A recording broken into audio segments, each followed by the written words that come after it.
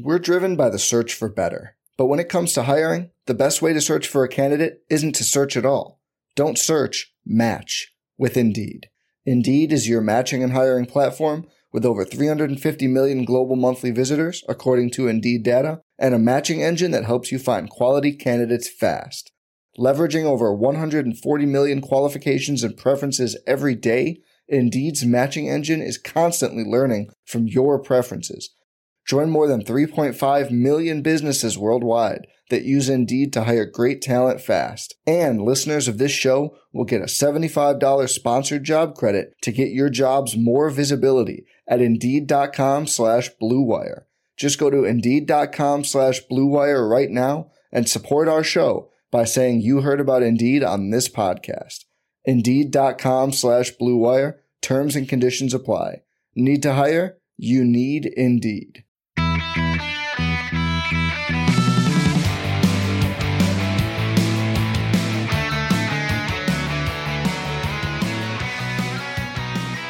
Welcome to episode 253 of the Barcelona podcast, brought to you by the Blue Wire Podcast Network. I'm Dan Hilton, and I'm again joined by Frances Tomas. Frances, last week you said the questions right at the start of this show always throw you off, so why don't I just say, hola, Frances. Hola, Lan. Hola, culés. Delighted to be here again.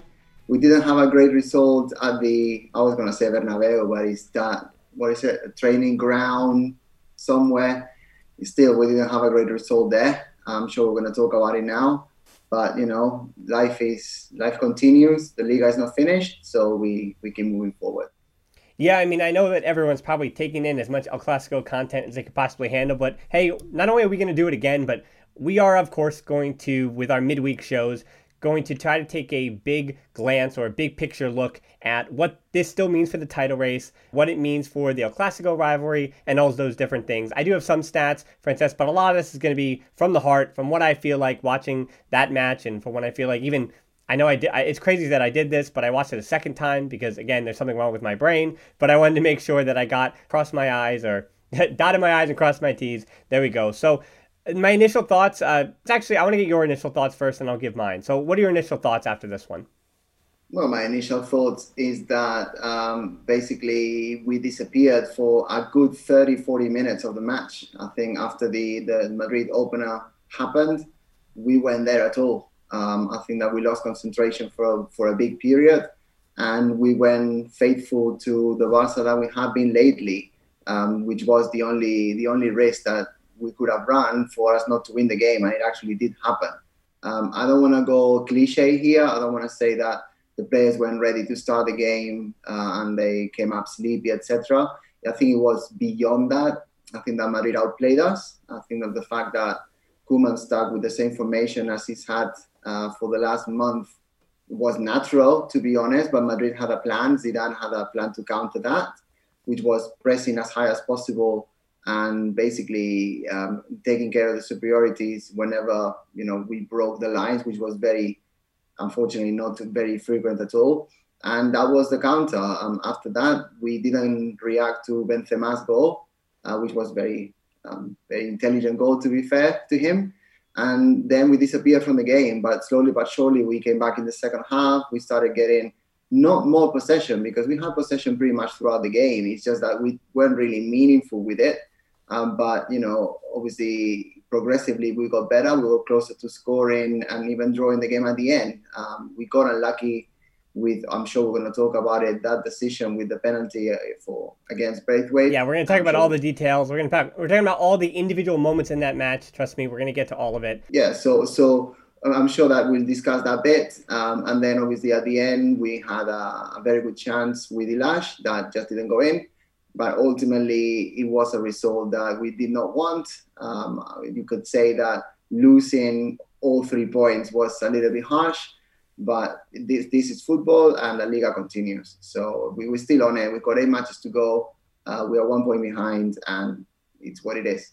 Yeah, now I would say with the recap you just gave, Frances, I implore people, please don't turn off the podcast. We have a lot more to talk about with this game. We're actually going to break down a lot of those individual moments in more detail, talk about individual performances, things like that. But my initial thoughts afterwards, we're not optimistic, obviously. Barcelona once again failed to win in a big game. That's what I'll talk about in a second. But For the title race, Francis, I'm still positive about this title race. I mean, I really did think about it, where now looking at the table, it's back out of Barcelona's hands. We said going into El Clasico that because of matchups with Real Madrid and Atletico Madrid head-to-head, and we all know that La Liga also comes down to head-to-head before goal differential, that it was going to be Barcelona's control in those two matches as to whether or not they could win La Liga on their own accord. Now things are out of their hand. Now they have to hope that other teams in the Liga do their job and take care of business and continue to take points off the two other Madrid giants. So the title race, though, here's the knock. Even though Real Madrid are at the moment the better side, they look like they're going to go to the semifinal of the Champions League against Liverpool.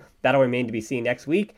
Yet Madrid still only have 14 players healthy that Zidane trusts at this moment. Yeah. And we're going to talk about the subs again later. But Lucas Vazquez going down to injury in this match is huge for Zidane. Now, as the season, we'll see how long he's out, but as the season continues on, he's been so important to him. And Barca were better from the point that not only he was subbed off, but when the other subs in Kroos and Benzema and Vinicius Jr., and this is where Zidane's hubris almost got the best of him, when he takes off Benzema, Kroos, and Vinicius Jr. from Mariano, Isco, and Marcelo, the drop in talent for Real Madrid was noticeable. And so the fact that they only have really 11, 12, 13 players that he actually trusts, I mean, I said 14, and that might be even kind of players that are actually in form. So you can't tell me that Real Madrid are on the razor's edge to being able to drop more points here. Now, the counter argument to that is what I always bring up in stats. Can I jump in that? Yeah, please. There's been reports coming out of Madrid, and this is unusual because reports normally they're made up in Barcelona, especially when it comes out of the Spanish capital. But this one is from us.com, the Diario As, basically. And they were saying that Zidane went up to Florentino, basically, and the cúpula, the highest stratosphere in the Madrid board. And he was saying that he doubted that there was enough depth in that squad to last the whole Liga. So what you are saying in terms of hypotheticals, based on numbers, of course, it actually has been reported that they're saying it themselves. Whether it's a smokescreen, I'm not sure. Maybe that's what they're doing. Maybe that's what they're trying to do. But it is unusual that a rumor like that comes out from the Madrid press themselves. Yeah, yep. And Madrid should, in this moment, have the upper hand. They should feel as if they have the upper hand in the title race. And historically speaking, again, the counter argument to the fact that Real Madrid, again, I feel like they're not safe with this lead. It's a narrow lead. Well, actually, it's not a lead at all. Atletico Madrid are back at the top of the table after their draw with Real Betis. Though in that sense, they give up 2 more points against Real Betis, missing Luis Suarez and Marcus Llorente. I actually thought Atleti played pretty well in that match against Betis, just even to get the 1 point. They got the opener goal. Now, we're really talking about Real Madrid and the fear of, did Barcelona hand Real Madrid the title? And if Barca get a result against Atleti, are they going to hand Real Madrid the title? So history, it does kind of stomp on my optimism that the title race still exists. 9 of the last 10 times that Real Madrid beat Barca both meetings, they won the title. The only exception was 1983-84 with Athletic Club being the exception there. 3 consecutive wins. This now in El Clásicos versus Barca, the first time since 1978 that this occurred. Barca has never won the Liga after losing both games to Real Madrid in a season, and Madrid had not beaten Barca in both games since 2007-2008. So all of these El Clásico losses piling up, it looks like, it's an odd thing too, it looks like Barcelona are having this down period in their history, yet Barcelona have won 2 of the last 3 La Ligas.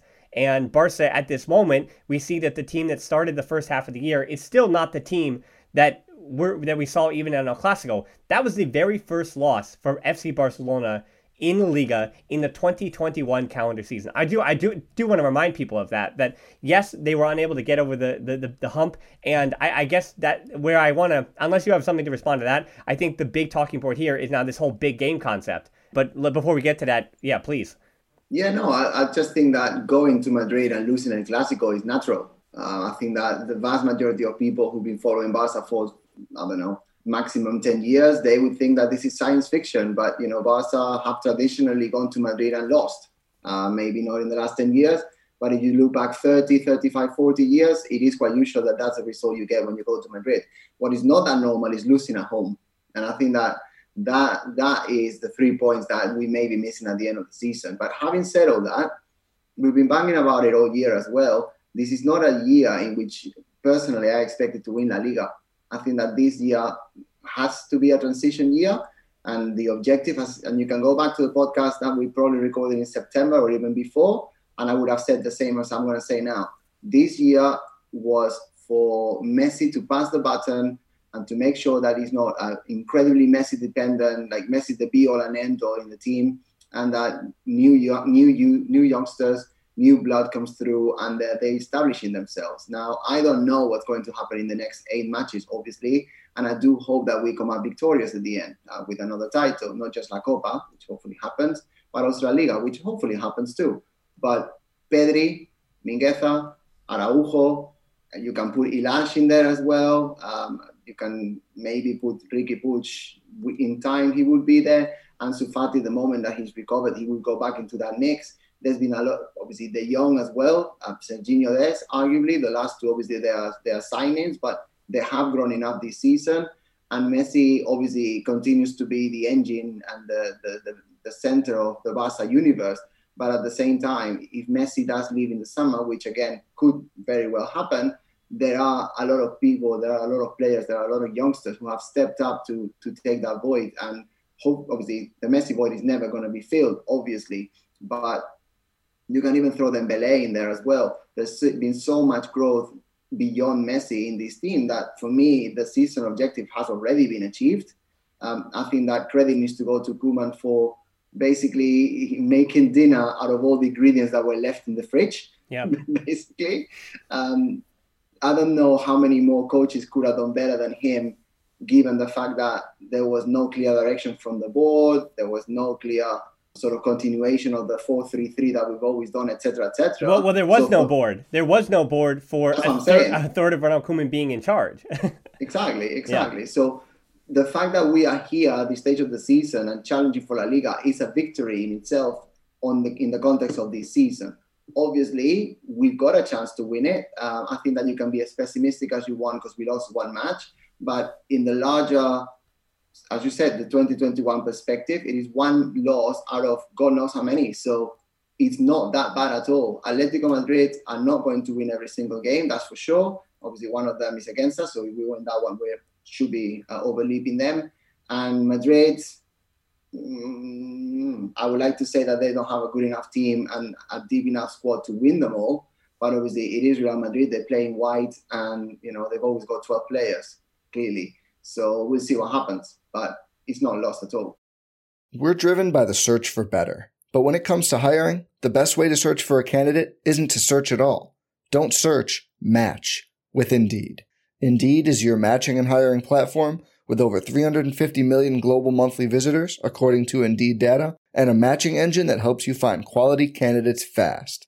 Leveraging over 140 million qualifications and preferences every day, Indeed's matching engine is constantly learning from your preferences. Join more than 3.5 million businesses worldwide that use Indeed to hire great talent fast. And listeners of this show will get a $75 sponsored job credit to get your jobs more visibility at Indeed.com/Blue Wire.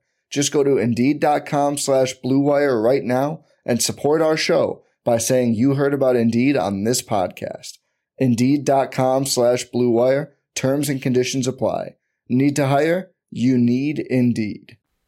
The only lasting worry for me after this match, again, we're going to talk about tactics, we'll talk about the players, we'll talk about individuals in just a second, but it's Barca in big matches this season, and that, I think, has been the one black stain on Koeman's managerial record at Barca so far. I think all the things that you mentioned are what hits that checklist for why Koeman should be in charge of this squad next year. And I think even from the perspective, I hate to bring it up, but even from this perspective of Messi leaving or staying, the idea is, are Barcelona in the next year or two, meaning next year or 2 years from now, going to be a team that can win those big matches? Because that is the argument, right? That big games this season, if Barca winds up winning the Spanish Super Cup final, they wind up beating Atleti the first time, which again was so close to that margin, if not for the one error at the back. And then you have the two matches against Real Madrid. And again, we'll talk about it, but this one yesterday on Sunday could have gone either way.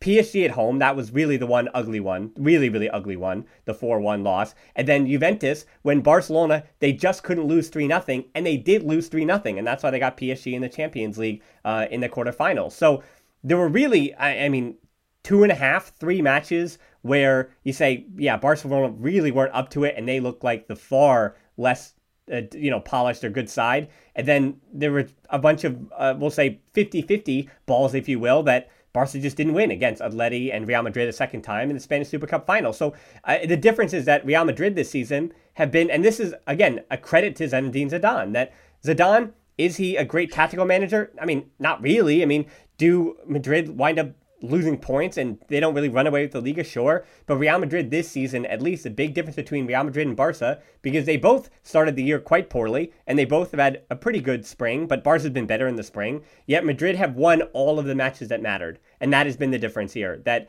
Ronald Koeman, if he were to have gotten results in even 4 of those, 6 or 5 big matches, if you will, we're talking about this season, not even as a transition season, but in an entirely different context. But again, the lasting worry is that Barca in big matches this year just weren't good enough. And the question that I think people are rightfully asking is that because Ronald Koeman is a manager that can't get over those big matches or can't get over the hump? Or is it that Barca's squad just isn't really the squad yet built in a way that this team is good enough to get over big matches, and this same squad, in theory, next season will be able to get over the hump and win those big matches? Well, that's the key to the question. Whether that point you made at the end is, where are we going as a club? Mm-hmm. Well, what's happening at Barca? Who are we? Are we a team that has very good players? Let's face it, players are not bad. That has a bunch of really good players, and then, as I said before, they're just a mixture of individualities that are put together in the best possible way. Or are we a club that is built properly? And now we've got Laporta at the wheel. Luckily, we've got a president. It could have been Victor Font, but it wasn't. It was Laporta.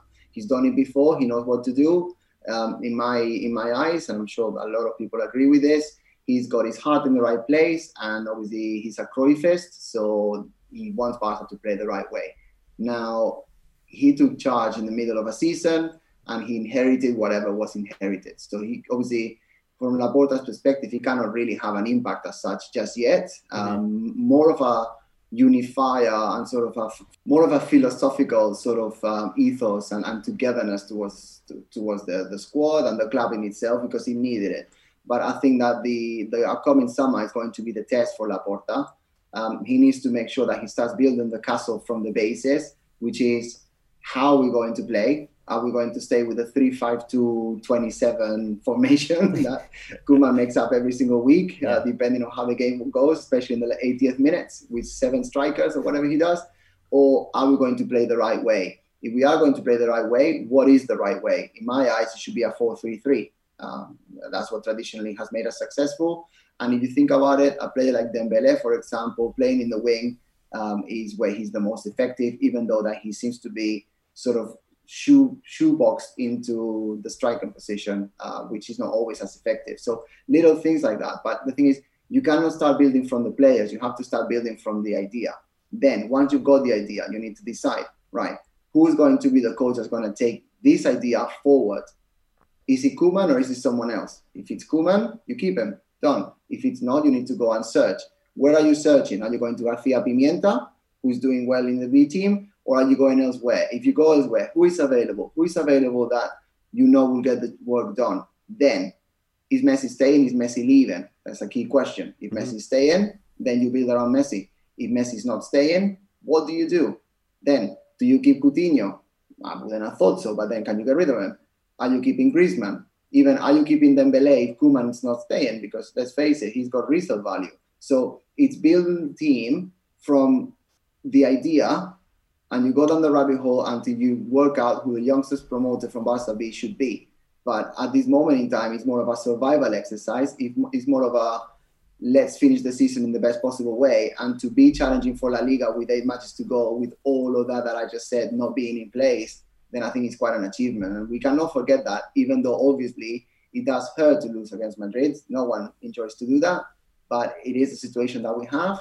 But as I already said earlier in the podcast today, losing in Madrid is not a tragedy. Losing the first leg at Barca, when we did in the first part of La Liga, that was.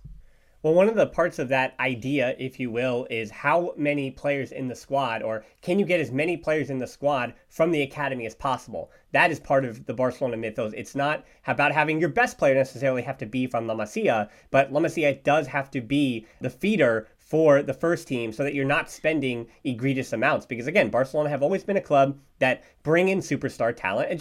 That's how it works. The percentages, I'll say the chances that you're going to be able to culminate the greatest talents all in the world and they all come to fruition all at the same time while fighting for minutes competitively in the academy, is statistically impossible. So you do always have to bring in outside talent, sure. However, where I want to start with the good, now that we're really going to get into the nitty-gritty of El Clasico here, it starts, I think, with Oscar Mingueza, because not that he represents the academy, because he doesn't necessarily in this instance, but I think in El Clasico he might a little bit more, in that since he was, 8, 9, 10 years old, and you could say since birth, that he has always probably dreamed of playing against Real Madrid in El Clasico, probably in front of fans, but this was his first El Clasico. He showed up, and I would argue that Oscar Mingueza was Barcelona's best player in that match, just because of what he was able to do on the positive side of things. I had in my notes, prior to his goal, I said I had written down, talk about Mingueza's defensive performance. I thought defensively he was superb. He tracked back with Vinicius Jr. I saw that he actually had a higher top speed in that game than Vinicius Jr., which is really surprising to me, but he had a clear near the goal line, and he also scored the goal. I mean, he's a brave player, and it's not just about the crest, but he puts himself in the right spots. He does lack a little bit of speed throughout the match, and he does have that habit of getting beat by speedy wingers and picking up simple yellows. But as you had mentioned earlier too, Mingueza is only 21 years old, and Ronald Araujo on the other side is only 21 years old. So on paper in that match, Mingueza versus Vini should have been a mismatch, you'd think, because of the form that Vinicius Jr. has been in recently, but it wasn't. But then you start to say, but then Mingueza, Araujo, and Lenglet versus Vinicius Jr., Benzema, and Fede Valverde, that all three in tandem added up to be a mismatch. So Araujo just being a second late to Benzema to clear him on his back, and then Ter Stegen probably could have done a better job on that near post as well on that goal, it should be said. But yeah, so then the culmination of Mingueza, Araujo, and Lenglet together just couldn't match up with the front three of Real Madrid, just in terms of the intangibles needed to win that match. But overall, I mean, the performance that Mingueza had is certainly something positive. And on the other side, coming in late, I want to mention too, Ilaix Moriba. He winds up being the second really, really bright point for Barcelona coming out of that match. I mean, if it doesn't come off the crossbar, then Ilaix Moriba has an all-time El Clasico moment where I thought it was a pretty good match, all things considered. Yes, the rain and all the different variables going on, but if not for the injustices in that match, Ilaix Moriba coming on, again, it could have been a moment for him. And on a little aside here, before I throw you the point about Mingueza and Ilaix, Ilaix also had a header on target, I should mention too. The online treatment of Ilaix Moriba after this match, I always want to put on record here, disgusting, terrible. You could see easily in screenshots. It's even more racist and worse than you think it is. Just people who call themselves Kool-Aids going after an 18-year-old who is one of the best 18-year-olds that we've ever seen trying to break into the first team because he hits the crossbar, because he winds up making an impact in the game. Disgusting. Again, if you're one of those Kool-Aids who listens to our podcast, who decide to write those things, don't listen to our podcast anymore. We don't really want you here. And I don't call yourself a Kool-Aid. But yeah, Ilaix Moriba, I've been continuing to be surprised, not even surprised, I'm not surprised anymore, but I continue to be excited at what he's able to do. And it just, even fighting against Casemiro, when he winds up getting under Casemiro's skin and Casemiro gets 2 yellow cards and the red a few moments later, Ilaix Moriba is not afraid of the moment. And same thing with Mingueza. They've spent all this time in the academy, so you'd think that El Clasico is going to be the time when they're more nervous than, Griezmann or Lenglet or whoever it may be. And yet these are the players that seem to be up to the idea of playing against a rival. These are the players that seem to desire it more. And that was my biggest positive takeaway from this, is that these academy products, you're going to have to stop talking about them as just La Masia graduates and speak of them as first team players, because that is what they've earned the right to be. Mm-hmm. I'm surprised to hear that anyone in the right mind would criticize Ilaix for what he did in that match. Yeah, no, it was surprising to me too. That's why I bring it up, because I couldn't believe it. Yeah, well, I didn't know. I didn't know, because I'm not in social media, and to be honest, it looks like you just wasted a lot of life listening to people or reading what people were saying that clearly don't know what they're talking about. In my defense, it gets sent to me and put on my radar in that way. So, in my defense, delete. Yeah, I know. Ignore. I don't know. I wouldn't have thought that anyone in the right mind would criticize him for what he did. He came on. He had an impact. He's playing against Madrid. He's not playing against, with all due respect, Castelldefels. He's playing against the biggest team with Barça in Spain, and obviously a team that has won the Champions League far too many times for our liking. And he comes on. He defends Messi in the eyes of everybody against Casemiro, who people always do respect, but he looked like he belonged from the moment he joined, and he made a positive difference. And to be honest, I think that the vast majority of players don't get to put themselves in that position to even have that shot at the crossbar. So I don't understand how people can be so ignorant. As for Mingueza, I'm not going to add a lot. I agree with you. We talked about it in the last podcast. That is someone who really shows what La Masia players can do. Someone who wasn't necessarily touted to be even in the first team, and certainly not a regular starter like he has become. So kudos to him. Well done, and hopefully more and better to come. Yeah, so let's talk about some of the seedy incidents in this match. I'm going to start with the Braithwaite-Mendy penalty. The more I looked at it, I comparing it to some of the other calls, we'll say, in the Liga this season, yes, I think it was a penalty, but because the referee did not initially call it a penalty, that VAR didn't have enough to overturn it. I don't know, Francis. I know your answer is going to be. Your answer is going to have something to do with the manager having a Los Blancos jersey underneath his refereeing jersey. Am I correct? Yeah. Well, okay. So if you were the referee, yes, you are. Let me say more. If you were the referee, is that a penalty? That's my question for you. Yeah. If I'm the referee, I don't think I give it. I think that Braithwaite is a very intelligent player who puts himself in the right positions. Obviously, clearly, Mendy, elongates his arm for no reason whatsoever, and he does somehow push him, and he does fall down. And if he was given, it would have been a very weak penalty, but it would have been given, and no one could have said anything because he does touch him. Having said that, as you just said that I was going to say, I'm going to say it anyway. That is Sergio Ramos running alongside Piqué, and he falls in the same way. VAR has a look at it 27 times.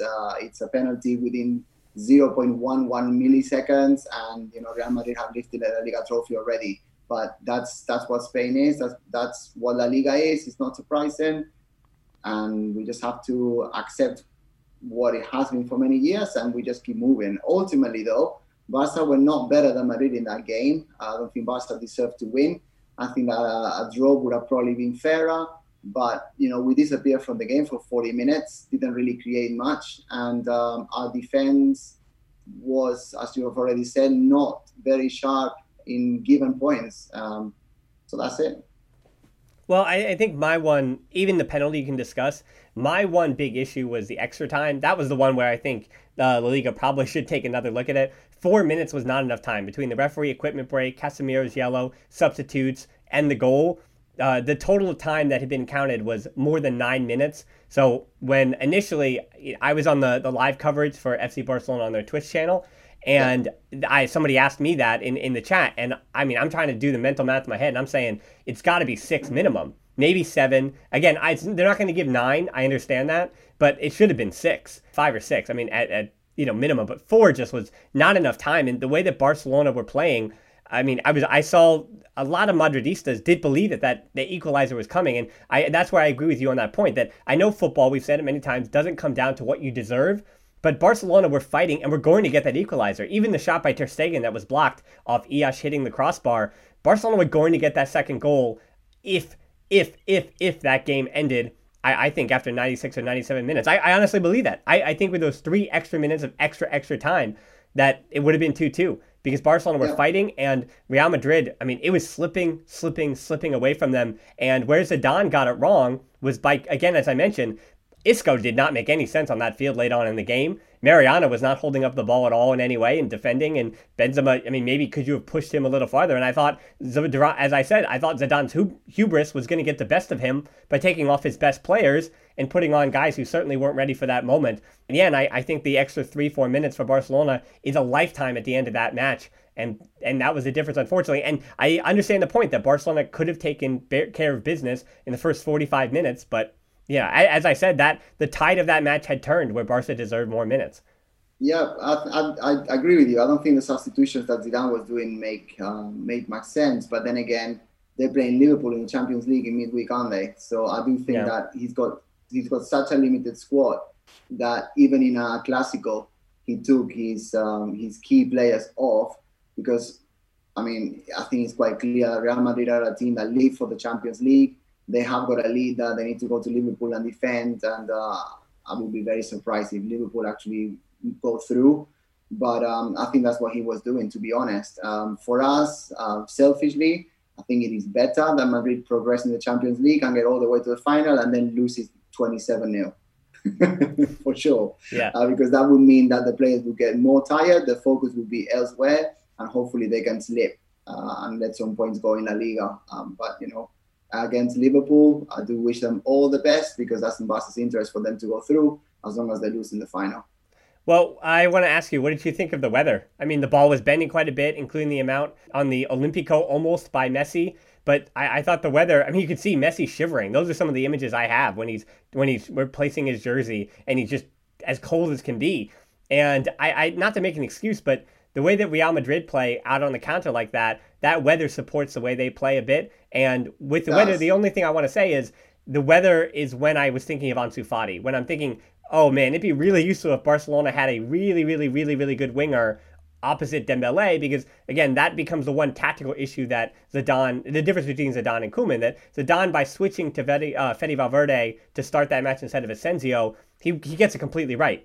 Which I guess in this instance mean that Koeman got it wrong. Valverde would drop into a back five when he needed to, and also got forward when he needed to, including on the first goal. And what his job basically was to do was to cut down those diagonals to Jordi Alba, and he did that better than I think Asensio would have done, and that winds up being the difference in this match in terms of tactics. And then Dembélé obviously starts as the number 9, and as you mentioned earlier, he probably should have gone over to the wing prior to that. And then the final point here is that Madrid, the way that they were creating their box in the middle of the field was basically having Messi, who has now not scored in 7 El Clásicos in a row, against the biggest sides. That's when you see his ability to affect the match kind of be diminished with his age. And I know it's kind of a throwaway point that people are priming up later, but what Real Madrid was doing to Messi was they were putting a box of 4 in the middle of the field and suffocating him once he entered that box. And they were kind of doing it with everybody, even when Griezmann came on in the second half. And Pedri, who I think people were confused about whether he played well or didn't play well, I thought actually Pedri played rather well. The advanced metrics say he played rather well. Right. And the fact is, Real Madrid had a game plan for both Messi and Pedri with that box of 4 in the middle. And then Fede Valverde, again, supporting, not having those diagonal runs come off. And as I said, I'm thinking, with Dembélé starting at the number 9, again, it would have been more useful to have him out in the wing, but it also would have been more useful with the weather to have Ansu Fati in that match. Yeah, about the weather, I'm not going to say much. I lived in London for 16 years, and I've played in those conditions several times. The weather is the weather, and the weather is the weather for both teams. Obviously, you can go back to the times when Xavi was bossing the midfield at Barça. You would go into pitches and rivals would reduce the dimensions of the pitch to make it narrower for us so that we could then, distribute the ball to the sides, etc. They would cut the grass in different ways, either very, very short with long in the sides or just leave it long as if, it was someone's afro hair just growing all over the place just to slow us down. That's always been the case. And in this occasion, the weather was terrible. But it was terrible for both teams. So I don't really read too much into that. I want to make a point about what you said, or something about sort of steaming from what you said. I think that Koeman and Barça in general, but certainly Koeman has to really rethink whether this 3-5-2 formation is something that we want to stick with by default, or if it's something that we want to vary. Let me go into it. So if you're playing a team that presses you really, really, really high, then it may be worth going for the 3-5-2 or variation of, like we've seen. It's not a pure 3-5-2, obviously. But if you are going to do that, then you need to make sure that your fullbacks, so that would be obviously Jordi Alba and in this case Serginho Dest, they don't stay that far forward for too often, because otherwise it becomes a 3-3-4, doesn't it? So it is important that when you're going to play a team that are going to defend, for example, Athletic Bilbao may very well do it in the cup final, then you start with a 4-3-3. You need to be more attacking from the beginning.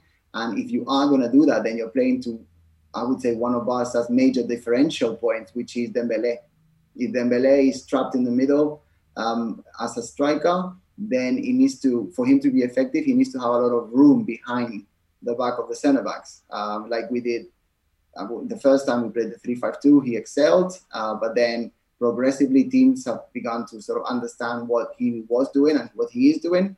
I think that his last sort of advantageous game in that position was against PSG, but he was much more controlled than he had been in the previous three. And against Madrid, I think they had his ticket. Zidane had his ticket. He just couldn't do what he wanted to do, or what Koeman wanted him to do. So I think that going back to the 4-3-3 would be a solution for that, because you will be playing to the player's strength. Having said that, and having players such as, and we've spoken about them already, Mingueza that can play several positions, Frankie de Jong that can play several positions, Sergi Roberto's coming back as well, he can play different positions. So having those players available on the pitch then enables you flexibility to switch between one and the other.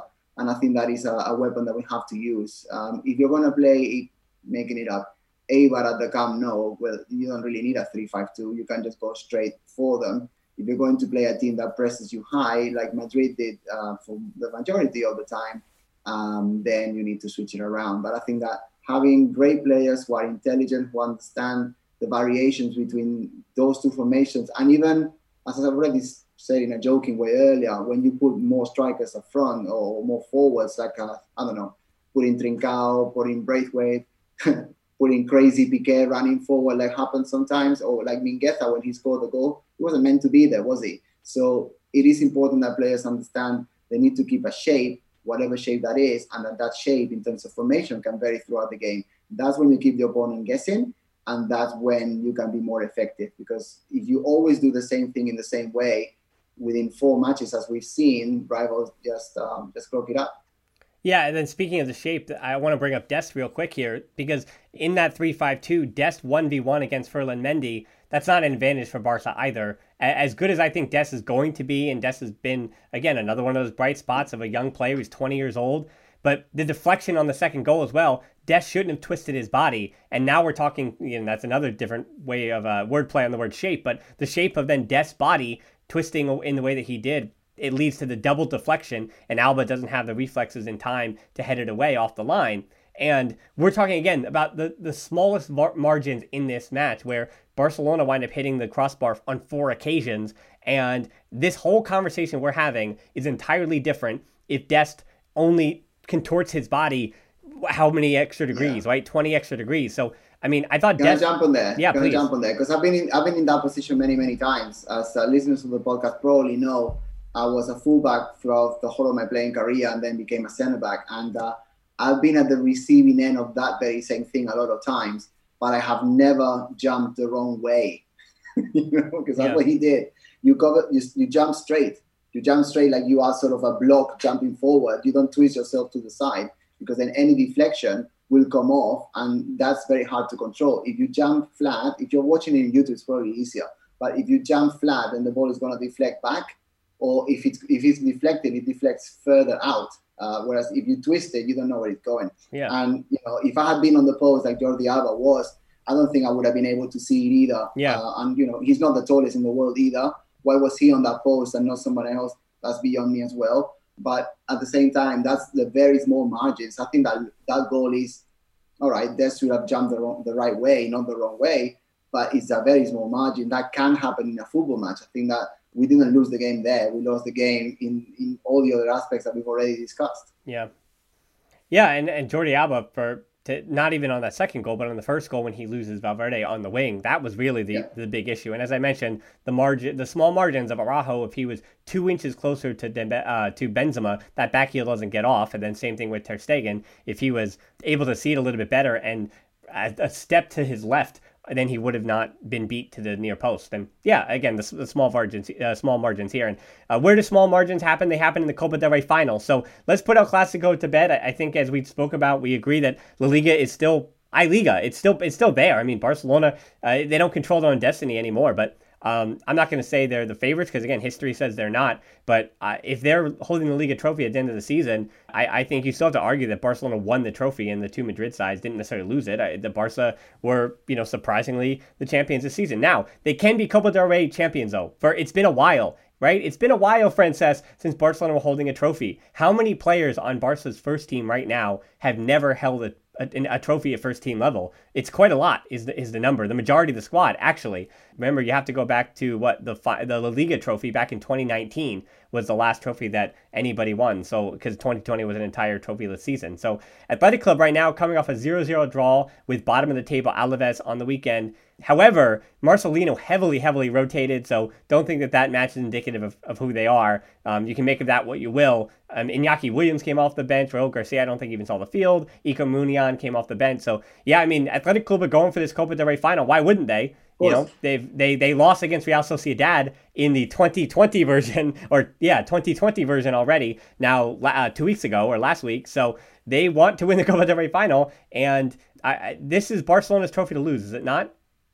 Yes, without a doubt. And I think that them losing against Real Sociedad, who, let's not forget, they are the yin and yang, the two Basque, sure. There's more, but the two main Basque teams, and every single person in San Sebastián or Bilbao, anywhere in the País Vasco, have been teasing the Bilbao players and the Bilbao fan base over the last 2 weeks since that game happened. So they're coming up with more ammunition, I would say, as if they even more are more sort of burning inside than if they had actually won it last time. So I think that that's not good news for Barca at all. But at the same time, we are Barca. On paper, we should be superior. I think that, as we've already said several times throughout this year, it's Barca's best chance to win a trophy. Normally, and it's not that long ago that we saw La Copa as pretty much a side dish or an inconvenience while we are, going all the way to the Champions League final and challenging for La Liga, etc. Actually, this season, I think it's the better choice that we've got to lift anything. I think that, as you mentioned, there's a lot of players in the squad that are hungry, that have never won anything. But at the same time, I do think like your Jordi Alba, Busquets, Messi, Piqué, Ter Stegen, even they've got something to prove, and they must prove that they still got it. And this is the best chance this season. If they go into the Copa del Rey final playing on a 3-5-2, in a defensive sort of wary way, it may not happen for us. So I would say that for me, starting with a 4-3-3 from the beginning, being brave, chasing the game is the best way to go. Obviously, I don't have a crystal ball. I don't know what Athletic de Bilbao are going to do, but naturally, I think they're going to close themselves quite tightly. They're going to go as far. 4-4-2. I mean, it's Athletic Club.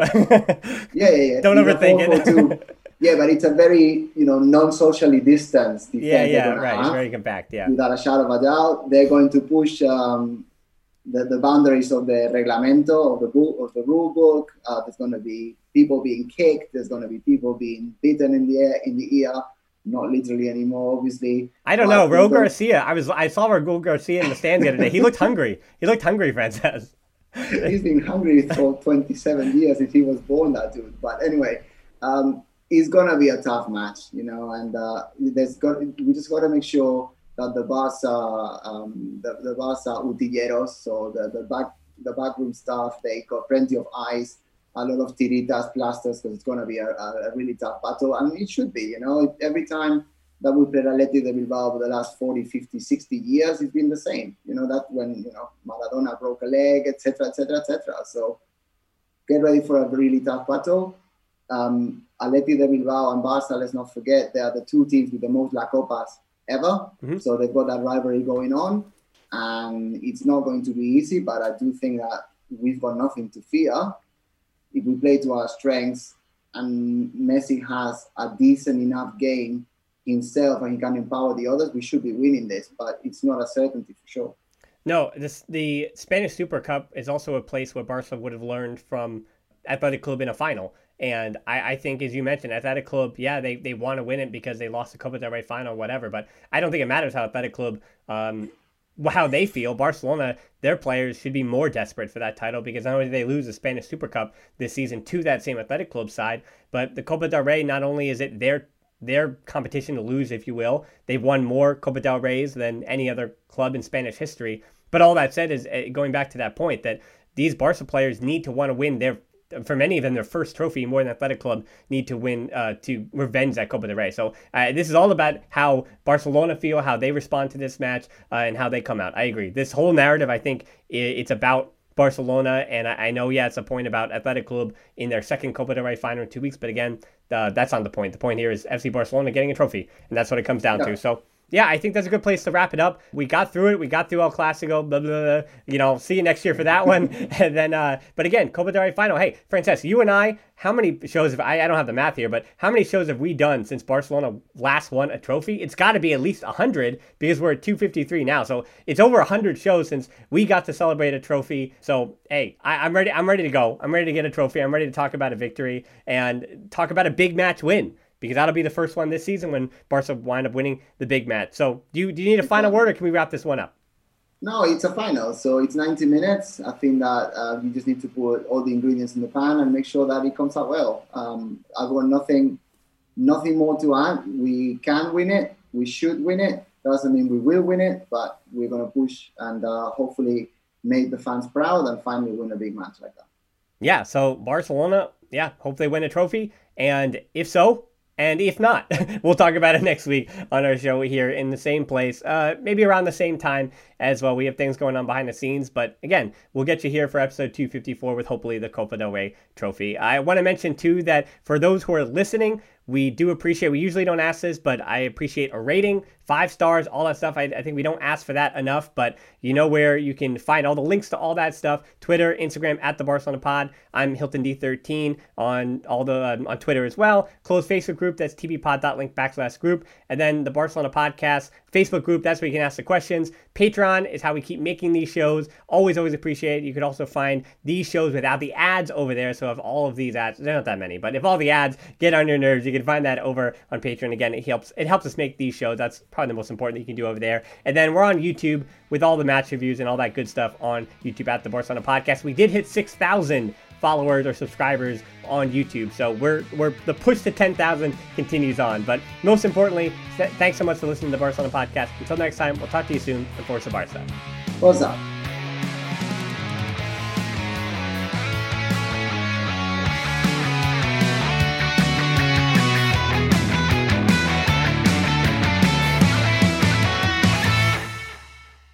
I'm Mark Chapman. Welcome to the Planet Premier League podcast.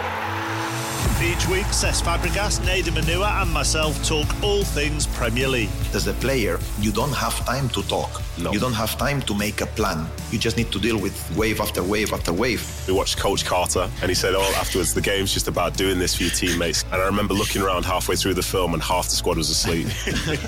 Planet Premier League. Listen wherever you get your podcasts.